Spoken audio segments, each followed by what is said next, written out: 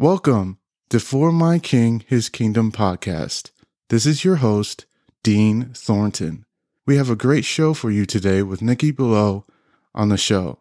Nicky is the #1 international best-selling author of the book, Finish Line Thinking, How to Think and Win Like a Champion, The Thought Leader's Journey, A Fable Life, and the Power of Connecting, How to Activate Profitable Relationships by Serving Your Network. He is a highly successful speaker to major corporate businesses. He is an advisor and confidant to entrepreneurs in Canada. He is the co-founder of eCircle Academy, where he runs a year-long mastermind and education program for coaches, consultants, corporate trainers, clinic owners, realtors, mortgage brokers, and other service-based entrepreneurs. He is the creator of the Thought Leader, Heart Leader designation. Nicky, it's great to have you, a fellow podcaster, on the show today and get to talk about mental health, leadership, and faith. Thank you for coming on. Hey, Dean, thanks for having me on, man. It's a pleasure to be here. Well, that's great. And I'm excited to get started. So how about we just jump into it? I like it. Let's do it. All right. So how has your faith helped you in your life as an author, podcast host, and father? That's a good question. So, for me, I'm just a man. I'm nobody special. And when I think about how to do what I need to do, if I don't focus on the fact that, all the glory is to God and that I'm just an instrument for his success and for his glory, then I get caught up in this negative chatter in my own head. You know what I'm saying? Right. And that negative chatter is what gets me into not such a great place. And so for me, it's important not to let myself get trapped there. And when I get to have conversations with others and through prayer myself about how to live as a man of faith, then everything just flows more smoothly. When I don't, it seems like I run up against a lot of obstacles. Yeah, I totally get that. I know where you're coming from. And when I ask the Lord for help with any of my pursuits or what I want to accomplish in life or just the easy daily tasks, life just gets easier. I take the pressure off me a little bit more and just give everything to him. And it just helps the day go better, the week go better, and just overall my attitude and cheerfulness going about the day. So, yeah. And, I totally understand that. And, I, heard from, one of your podcasts, you talk about the 5 pillars. And, I think for me that the order would be spiritual sovereignty, and then have that first, and then emotional, intellectual, physical, and then financial. I think starting out with the spiritual and my faith, like I said before, just giving everything to him helps with him controlling, taking that pressure off, and letting him take control of the outcomes of everything else, and it'll trickle down to all those other areas to where I don't have to press so much. I don't have to super focus so much. I can concentrate on him first and then everything else second, third, fourth, fifth. Absolutely. Amen. Amen. Yeah. Now, did you struggle at all with mental health growing up or when you came here to the States from the Middle East? Well, I actually live in Canada, not in the States.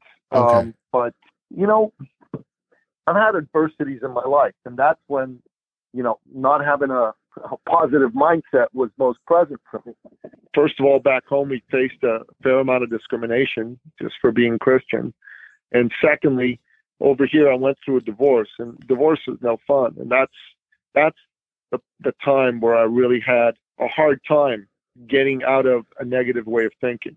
It took me having good people around me and going through a lot of prayer to be able to get past all that.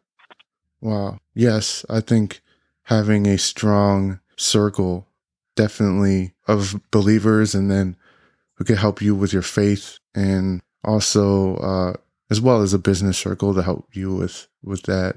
But yeah, definitely having to come over here and deal with that is, yeah, definitely intense for sure. 100%, man. 100%. It really was. But for me, I just didn't do it alone. And I think that's the number one thing you got to tell people. Don't do it alone.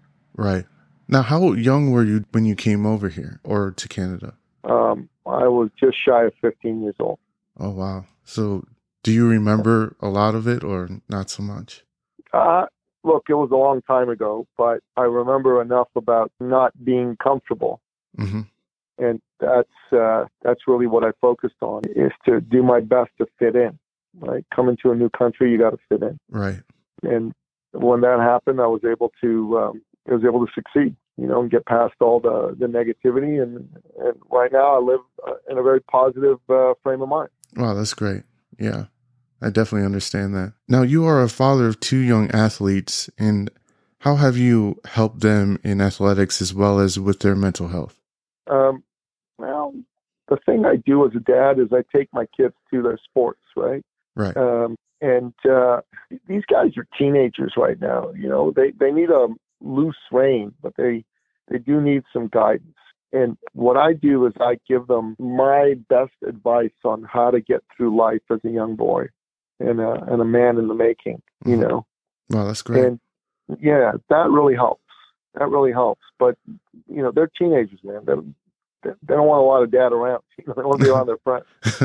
Right. Now, as you watch them grow up, I know that they go through phases of being close to you to being a little bit distant.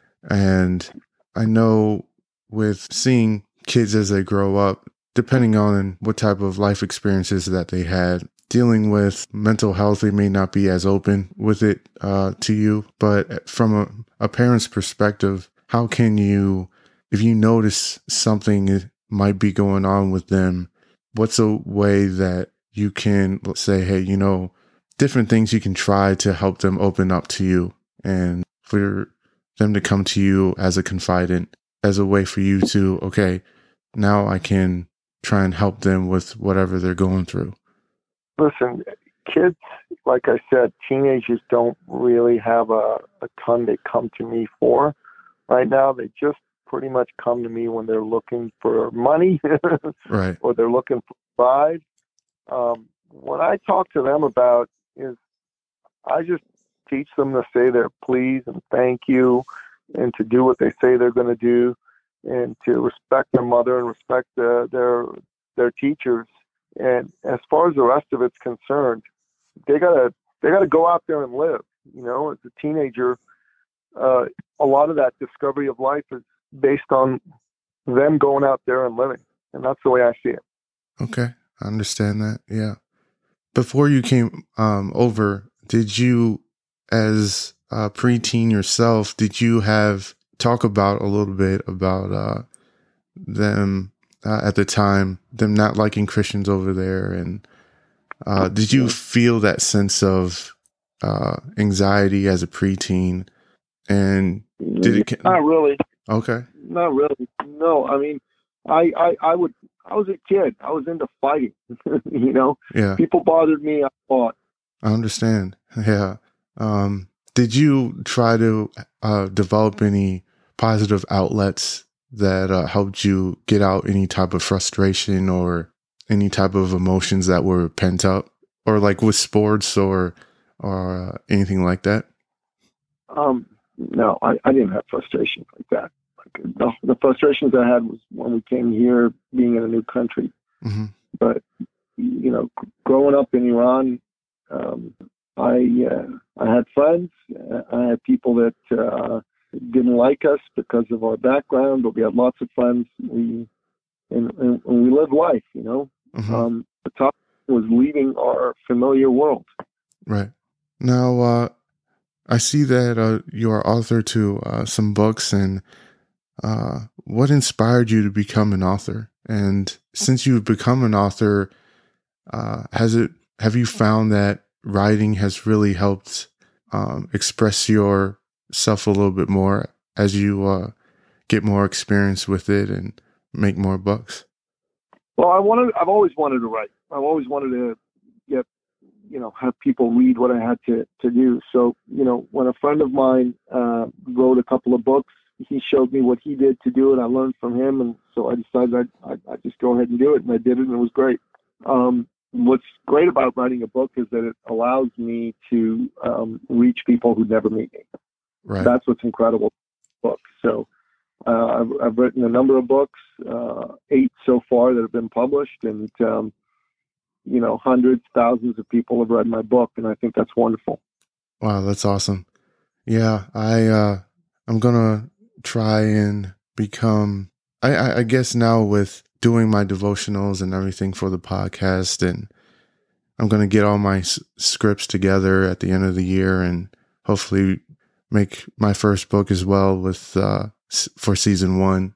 And thinking about that, it's like I never thought I would be in this position, but it's a blessing for the Lord to show me that, hey, you have another gift. And that's great that you have found that it's a blessing and it's beneficial. Do you have any tips on how to get started with that process and trying to find a publisher or trying to do it yourself? Well, I self-published. I use Kindle Select. Okay. That's owned by Amazon. And really, the best way to start writing is just start writing. Have an idea for a book you want to write, and every day write a little bit. And if you do that for the next 90 days, and you say, I want to write 500 words a day, you'll very quickly have a book. Right. Wow. Now, what is the easy transition from author to podcast host? Or was it an easy transition? I didn't really see the two as, necessarily needing a transition. I mean, I'd written a book. I wanted to do a podcast. They weren't alike at all. So, but there were two things I wanted to do. I'm glad I did them. Right. I know that with writing, I could be a little bit more expressful of my emotions and ideas, but I also had to get used to being in front of a mic and talking to people out there and my listeners, and getting used to that, being comfortable with that. So it was a little bit of a process. It's been a fun process. And cool. Yeah. Excellent. That's fantastic. Yeah. What are some key elements that can help young entrepreneurs that are out there with growing a business? First of all, you've got to believe that you're going to win. You got to believe in yourself. Secondly, you got to identify a gap in the marketplace, i.e., there's got to be something that people want and need that isn't being provided anywhere else. And then once you do that, find a product or a service that can address that gap and start putting it out there. If you do that, you'll have success. Oh, wow. Now, with your podcast growth, with what I'm trying to do myself, I noticed that I don't know what's helped you with reach the most amount of listeners. But for me, I try to use Facebook and Instagram as well. And I make my voice snippets or audio snippets of my episodes about 30 seconds that I try to use for marketing and everything. And that's a large part of how I get the most amount of elite video views. But it's taking those people that I reach through the snippets and then trying to bring them to listen to a full episode. Trying to bridge that gap and try to figure out, okay, what can be most beneficial with doing that, and how to get people's interest to listen to a full episode and take the time out to do so. And so trying to figure out those type of things. What's helped you so far? Well, I honestly, I have an editor do all that work for me. Okay. So I don't really have a lot that I do myself, and that really works. Okay. So that fella does all that kind of stuff for me. So I don't do my own podcast stuff, but I think all those things you're talking about make good sense. Okay, cool. And well, that's encouraging, because when I hear something like that, then I know that at least I'm doing something right. So that's great. 100%, brother. 100%. And thank you so much, Nicky, for being on the show with us today. You're a friend of the show now, and it was a pleasure to have you on. And I will take your points that you mentioned to me today and try to apply them to my own life. And I know that they're going to be really beneficial. So thank you. Brother, it was a pleasure. Thanks for having me on the show. Really appreciate the opportunity. All right, no problem. Listeners, thank you for tuning in to today's show. And until next time, this is your host, Dean Thornton, signing off on For My King, His Kingdom.